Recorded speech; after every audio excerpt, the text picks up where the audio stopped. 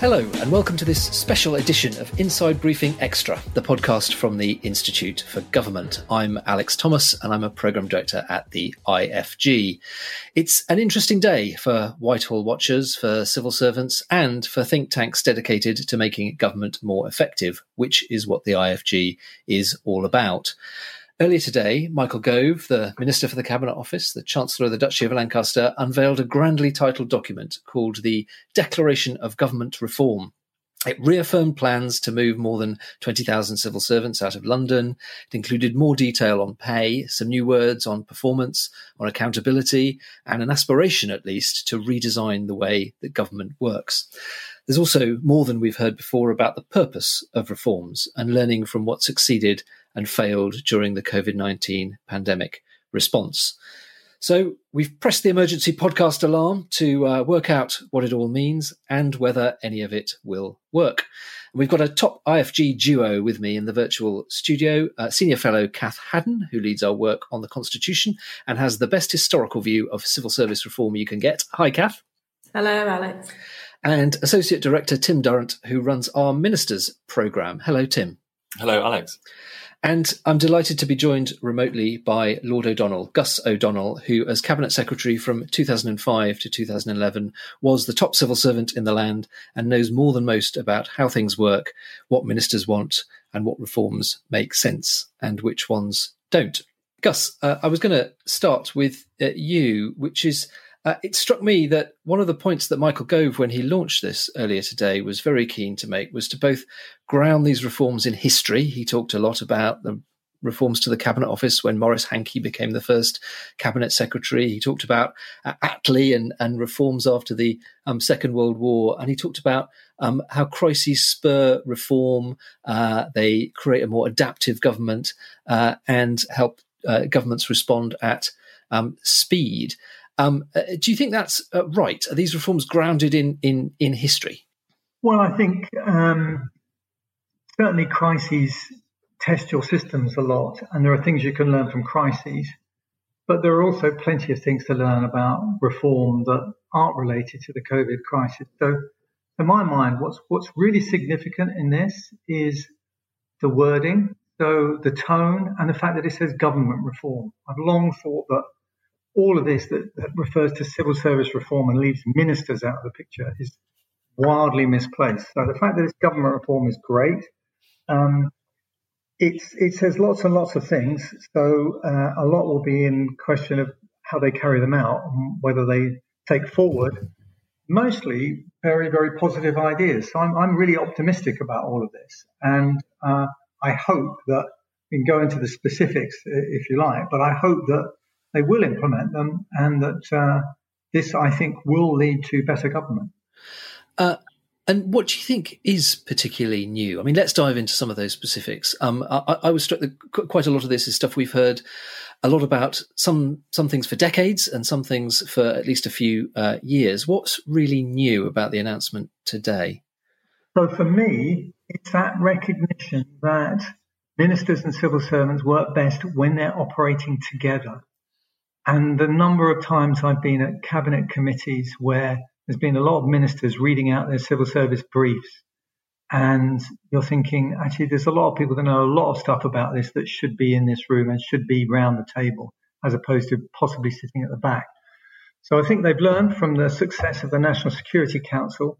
The best way of doing this is mixed. I'd like to see all cabinet committees now start, to be mixed between ministers and officials, that they work much more as teams and that they work across issues.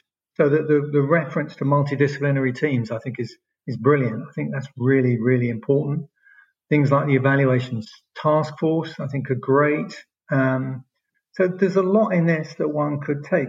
Training, the Institute for Government, you've got a job here. Getting trained. So some of these things I'll believe when they really happen, but actually training ministers how to assess evidence. Wow, that would be great. And to work with the civil service. Brilliant. So lots of good ideas. A lot will be in the implementation. Brilliant. Thanks, Gus. And we'll come on to the implementation of it in a moment and dig into some more of those things that you highlighted. Kath, is this an end to hard rain? Michael Gove talked about the sun coming out at the end of the event today. Do you think that's right? Yeah, it feels like it. I completely agree with Gus that the most interesting thing about this is probably the tone of it and the fact that ministers are part and parcel of it. It's not just this idea that somehow you can reform the civil service and then government will be perfect, because so much of the problems in civil service reform are about the relationship with ministers, accountability, the sort of incentive structures, all that kind of stuff. I think that said, the one thing that worries me about it is obviously how much of this is sort of age-old problems, and do they actually have a practical plan that will surmount those issues? It's very easy to sort of, say the sort of ideal system that you want to be in place. It's much harder to then make sure in any large organisation that you actually turn that into practice. And the other thing to note is just there are going to be one or two things in here that will still set alarm bells for people. It talks about sort of visibility over permanent secretary appointments. I mean, ministers already have that. And, it talks about needing a sort of wider pool of candidates for ministers to sort of, or for the Prime Minister to choose from. I mean, again, how far do you want to go with that? And given some of the debates about appointments and the departures of various civil servants in the last year and a half, 2 years, there will be some people that are concerned about this. It sounds like positive language, but actually, is this an attempt to sort of give the government a bit more control over the civil service? I'm not necessarily as sceptical, partly because the language in this is very different from the sort of Dominic Cummings hard rain, but it is still something that we'll have to keep an eye on. They need to show that they're going to appoint people on the basis of their skills and suitability, and not any concerns about the sort of personalities or where they sit on particular issues of the day, like we had with Brexit. Yeah, that's really interesting. A career in the civil service, and I can tell a hard-fought drafting phrase when I see one. And the one you picked out, ministers have visibility of senior civil service appointments in the departments they lead, just screamed a fight behind the scenes for me. I think there'll be debates over what visibility means for a long time to come. Tim, one of the points that stands out from the sort of later part of this document is it talks quite a lot about some of the ethical and propriety and values aspects of civil servant ministers' relationships. It talks about appointment on merit being inviolable. It reaffirms the civil service values of impartiality, honesty, integrity, and objectivity. Also talks about zero tolerance on bullying. The document is signed by the Prime Minister. Does he have a credibility problem on this? Yeah, I think it's an important question, Alex, because while I agree with everything that's been said already, I think most of this is focused on the civil service. It is a government reform document, but it is mainly about sort of how the civil service will change and do things. And actually, one of the big criticisms we've seen of this Prime Minister is his kind of perceived unwillingness to enforce and uphold the standards that are expected of ministers. And so I think there's going to be an interesting question. Is Boris Johnson able to show that he and his ministers are going to sort of meet the standards expected of them, while setting out very clearly standards expected of the civil service? We're expecting a new version of the ministerial code at some point soon, so that'll be interesting to see how the PM approaches that and what he sets out there. But I think yes, there's a lot of good stuff in here, but it's I think my sense is that there's still sort of the relationship between ministers and civil servants still has probably some way to go to be fully repaired and strengthened, and this is only just one step in that process. I think that's, and the other thing, Alex, that I'd say on that, we'll talk about implementation in a minute, but the other way to judge civil service reform documents is almost the old phrase, the proof of the pudding is in the eating. There'll be hundreds, maybe thousands, I don't know how many read it, of civil servants for whom this is also a declaration to them about the kind of civil service that the government want to create. But for them, the key issue is then whether they see people live up to the standards that are set out in this document. So when they hear people always talking about appointment by merit, about what behaviours are the right behaviours, what are the right ways to develop your career and so forth, they then need to see that that is actually how the civil service operates, that's how ministers behave, that's what's happening on the ground. If there then becomes a bit of a dissonance between what's happening in their department, their particular area, and some of the stuff in this, then they will soon become cynical about whether or not it's real reform. Right, Gus, do you agree with that? And what should Simon Case do to entrench all of this, as Kath says, Gus? Right. So first of all, I do agree with that. It's fascinating that we all picked on that sentence. Ministers having visibility of SCS appointments is absolutely key. I looked at that earlier, and I do worry about that enormously. And what we want by opening up SCS posts to open competition, which I really like the idea of that, but it's got to be people, the best people for the job. And if you get ministers picking in, saying, I want this, my yes man or woman for this job, then that's absolutely disastrous. We can't have that. And yes, there is a problem about a zero tolerance approach to bullying being said by a Prime Minister who didn't exactly follow up on Alex Allen's report to the Home Secretary. So people will be dubious about that. The other area I think is there's a lot about putting SCS people outside London, which has been tried many times. Part of the problem has always been that ministers don't go out. And there's a reference in here that ministers will, but they're actually taking account of the technology and the fact that Parliament may be more able to deal with them virtually. Well, all of those things will mean, to my mind, that ministers will find it even easier to stay in London, and because they'll engage with their civil servants through Zoom and the like. So I do worry that we will see SCS outside London. So I strongly, like I say, support the idea of devolving away from London, but I do worry how it's going to happen in practice. Gus mentioned it briefly there in terms of sort of opening up appointments in the civil service, but in a way that is still based on merit, the inviolable principle that this document talks about. Tim, just coming back to you again on the sort of ethical points, we understand that the publication of this might have been slightly delayed because of some of the Lex Greensill, David Cameron furore. I was very struck that Michael Gove put in a fulsome defence of outsiders, people with commercial experience coming in to do jobs in the civil service, but also that the ethical standards needed to be strengthened. Does the document get the balance right on that, do you think?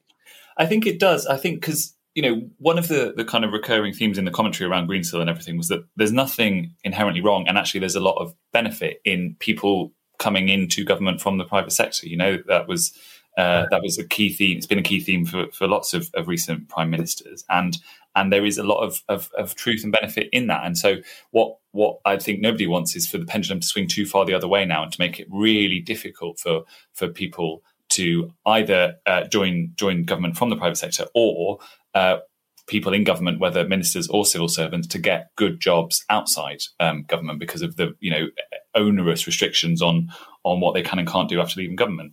So I think, as you say, Alex, the question is balance, and I think this does get it right.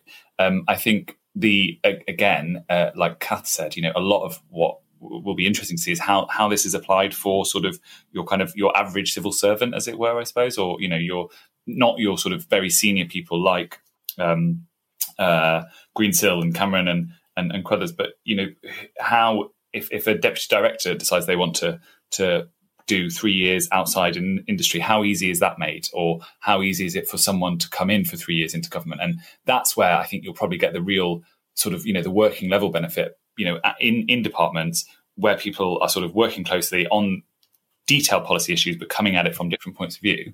That'd be really helpful. And this document clearly wants to allow that to happen. But again, how it really works will be the test. Can I just add one point to that, Tim? That everyone refers to the private sector in all of this. And yes, the private sector is important, but there's also the civic sector. Having civil servants who have had experience of working in charities, local government, all sorts of other areas, not for profit, I think is massively important.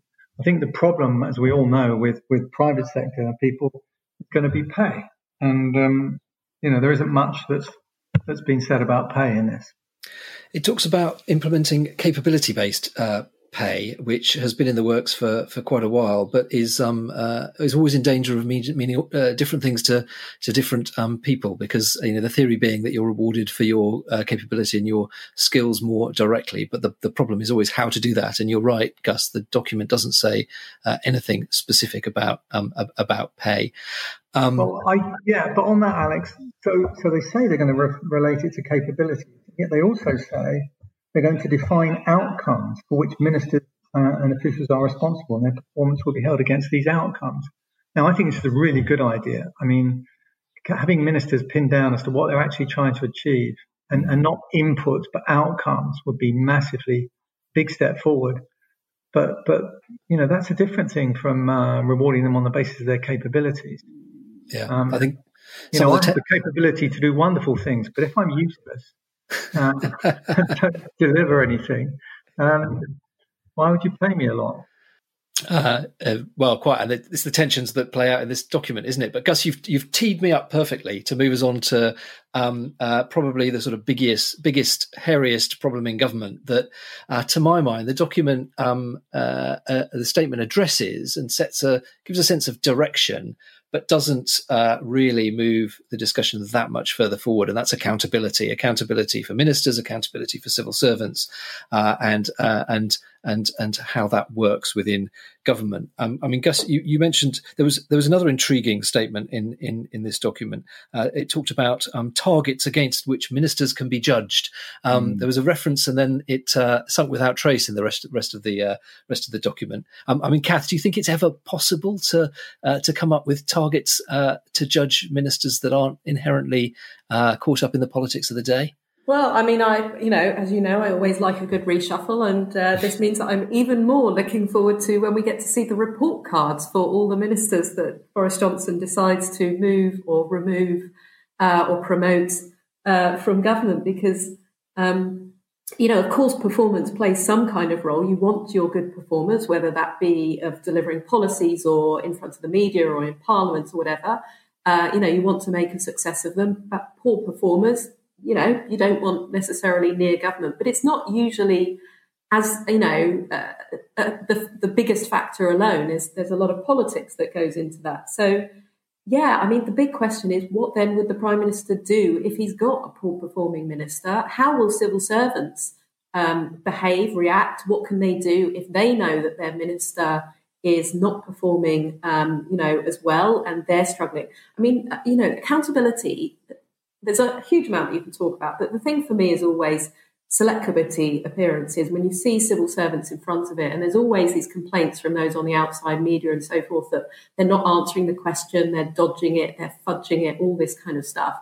But the problem is it's very difficult for civil servants to explain exactly what went on, because they can't shove the blame onto ministers. So how is this going to work in practice? That's the big question. I mean, yes, I absolutely would love to see much more clarity about that. I don't think you can easily delineate, or you're specifically in charge of this and we'll judge on that, because, the ministers, there's very few of them, and a lot of problems in government are very much systemic issues, not necessarily one decision or one thing that you did. So what does that actually mean in practice, basically?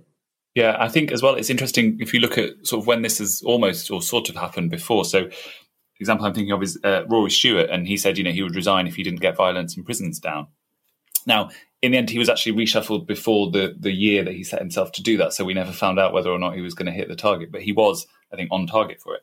And I think as well, I'm right in saying during the coalition, some Lib Dem ministers perhaps had sort of performance reviews with Nick Clegg, or at least discussions about how they were doing. But, it's you can count the examples where this has happened before on the fingers of one hand, I think. And it's not, it's very, like Kath says, it's very difficult to actually prove, because a minister is sort of responsible or oversees so many different things within government. It's very difficult to sort of say, well, because they were performing effectively in this area, then this positive outcome happened. So I think how you actually quantify and assess them? How do you give ministers smart goals? Basically, that's the big question. Yeah, no, definitely. I mean, there's another way of looking at this, which is remembering that accountability isn't just about sacking people who are poor performers. It's also just about sort of, holding them to account, having them account for stuff. So there is something in this that is just about giving ministers clearer priorities for their workload and making it clear what their priorities within the department should be. And Tim, as you and I know from interviewing hundreds of ministers, quite a lot between the two of us, a lot of the time we ask them, were you given any specific objectives when you spoke to the Prime Minister or to your Secretary of State? And in some cases, yes, they're given a clear, this should be your priority. But in a lot of cases, no. So if there's going to be a bit more focus on that, where government as a whole is thinking about strategizing the different priorities that it's setting for people and making sure that they're achievable, that's also a good thing. And Gus, what about civil servants? So we talked a bit about ministers there, which is often forgotten in this. But the document talks about more use of senior responsible owners who are held accountable for delivering things, outcome delivery plans, setting out what departments should be doing. Do you think it moves us forward on that debate? Well, two things. I think we have to start with ministers, but I'll come back to civil servants. So during the Blair reign, we had letters going out at the end of spending reviews, giving ministers clear priorities and the like. And that wasn't followed through, unfortunately. And it is hard. But what you don't want, and what this document actually gives a bad example of, is reference back to the management by inputs. So we get the whole police thing again, 20,000 more police. I mean, for God's sake, I thought we moved on from there to understand that actually we were trying to reduce crime and the cost of crime. You get the same thing in health, where they keep talking about doctors and hospitals rather than improving the health of the nation. So I do think we need to be careful here. I think for ministers and civil servants, I know Michael Barber's involved, and that could be a real positive in terms of delivery and all the rest of it. But it could also go badly wrong if it turns out to be delivery of targets that miss the point, and everyone goes, we'll chase 4 hours in A&E waiting times, but actually they do it by moving people around and basically hitting the target, but actually reducing the outcome that you're really interested in. I think for civil servants, it's understanding what it is ministers really want to achieve. So not some kind of intermediate input target, but what's the ultimate goal, and then kind of having a theory of change, to use the modern jargon, as to how you relate that ultimate goal to what actually is within the control of governments and ministers. And in our geeky way, I was quite excited about a reference in this plan to an evaluation task force. Yeah. I mean, evaluation has been a failure of government for decades, and it's because it's politically embarrassing or it's bureaucratically embarrassing. I mean, do you think this evaluation task force, Gus, does it have a hope, or is it going to wither and die? I think it has a hope. We've moved on. We've had behavioural insights teams. We've got what works centres. I think an evaluation task force will be great. And I think, we need to be careful. I mean, God, I can think of 101 things that it could have been used for early on in the COVID crisis. All I would say is by focusing on evaluation, you deal with the ex post, if I'm allowed a bit of Latin, reality of projects. Whereas one of the things I think is missing from this is that, and is missing in general, is the ex ante part, that actually, how do we stop someone approving HS2 when on the basis of cost estimates that everyone knows are wildly optimistic? And so I think there's that, the gatekeeper bit. And this document is quite heavy on the responsible owner part, which I think is a good thing. But you can be the responsible owner, but you can be dealing with a project that should never have got started. And my God, we end up with some big white elephants. So I don't think this will stop the white elephants, but it might stop the elephants that are going to be good elephants from maybe going off track. Can I just, Alex, just throw in one other thing that I noted in this? I'm just scrolling through to try and find it, but I can't. But I did seem to remember that I saw something saying that we will delegate more to departments. That's going to be a really interesting one to test, because thus far with this Prime Minister, we know he's had quite a strong centralising instinct, both in terms of sort of setting agendas and taking the decisions himself. It always comes to the heart of sort of cabinet government is how much will a Prime Minister delegate, strengthen his ministers and allow them to sort of get on with the job, whilst also having, I think they call it a smart centre, also having a centre which is able to sort of make sure that it's keeping an eye on the most important priorities, is, checking for anything that might then cause problems down the line, potential fires that are going to sort of hit government, and also holding them to account to make sure that delivery is happening, that implementation is sort of driven through. But yeah, it was interesting just to see that it particularly drew out this idea that we're going to delegate more to departments, as if the Prime Minister was admitting that perhaps he was taking on too much for himself. Yes, a smarter centre and delegation to departments shouldn't be in conflict, but they often are in practice, as you say. Let's spend a few minutes then just talking about implementation and whether this is actually going to happen. So fine words in the document, some of them, and some perhaps less fine, but will change actually happen? We all know that is the hard bit of government reform. Kath, there were 30 action points in this document. Some of them were quite broad, some of them were very specific, some were inputs, some were outputs, as Gus said. Is that too many or too few? Were you convinced by the action plan section? Well, look, some of them we know are already things that are in train. So, establish a new curriculum and training campus for government. There's already work going on that front. So you can sort of, it's kind of my old trick. If you write a to-do list on Monday morning and you put down quite a few of the things that you've already done, just so that you can motivate yourself. So they've done that. I'm a bit sceptical though. I mean, it says actions we will take in 2021. Okay, we're only halfway through the year, but that's still quite a lot when you are also dealing with all the various policy problems to actually, a lot of them, yes, they're just starting new processes and so forth. But I'd be a bit worried if they then get into a sort of box ticking exercise where they, civil servants have to sort of put a paper out in order to show that they've achieved some purpose, just that they can tick off something in this action, rather than, as Gus was saying earlier on, having these action points as almost the outcomes you're trying to achieve, rather than just the sort of activity that you're going to do. And Tim, the whole document, despite being signed by Cabinet Secretary Simon Case and Boris Johnson, had a very Govian flavour. He's obviously had a big influence on this. What happens if he's reshuffled? Yeah, so this is a very interesting question, I think. I mean, Michael Gove, I think throughout his ministerial career, has been someone who makes things happen. Whether that was in education and academies, or when he was at DEFRA under Theresa May and banning all sorts of different types of plastic. He clearly, he wants to use government to make things happen, and he has done that a lot in his current role as well. I don't know. I mean, who knows when there'll be a reshuffle and whether or not Gove will move. But if he were to move, I don't know that anyone would come into this role with quite the same,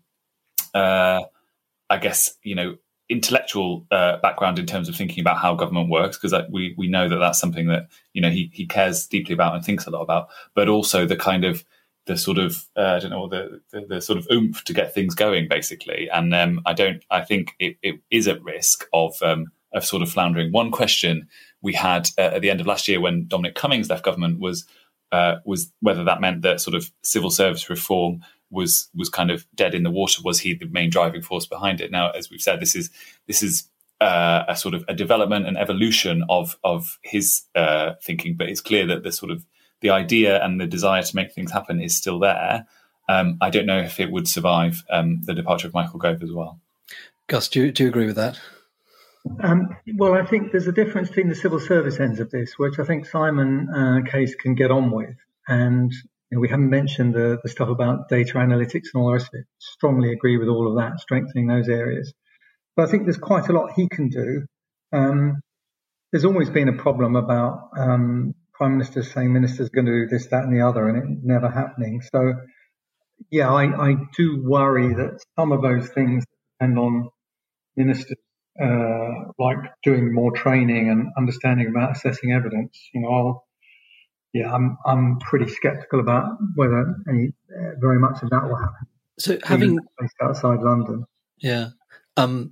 having seen a number of these sort of come and go, and the Mordian reforms, the Blair era reforms, and more. What are the signs, Gus, you'll be looking for that change is real, that things are actually happening, and that government is reforming? What are the canaries you think we should be looking for?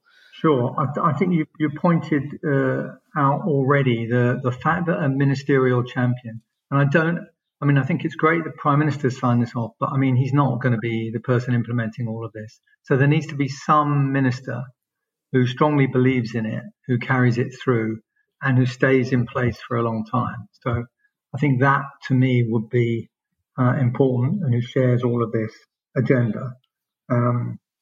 That, I suppose, is the biggest thing that you could ask for. And some of the totemic things, like these joint cabinet committees, getting rid of ones that are just ministers and making them mixed, and trying to repeat the NSC formula throughout government, because that's not that difficult to do. I wish I'd done more of it, and that could happen pretty quickly. So there are some things that you kind of think, if they're really serious about this, they should do them. Set up the evaluation task force. But lots of things they can do. Some others that are more about changing, as it were, the cultures, are going to be much more challenging and take longer. And the other thing I'd say, I agree with that, but I do think it is notable and helpful that it's this collective agreement, and that Permsets and ministers are supposedly coming together on this, because going back to what you said at the beginning, Gus, this is going to be most valuable if ministers keep connecting it to then achieving real world outcomes in terms of the policies that they're trying to implement, the change they're trying to bring for the public. Because if they just revert to seeing civil service reform as the sort of backroom stuff that involves lots of task force and pay structures and stuff like that, and don't keep connecting it up to the policy work that they're trying to do, then they'll lose interest in this. So if this document, if the involvement of all of them allows them to keep saying, well, remember what was in that, and remember our sort of desire to do all of this work, if that keeps reinforcing at the top, that will help as well.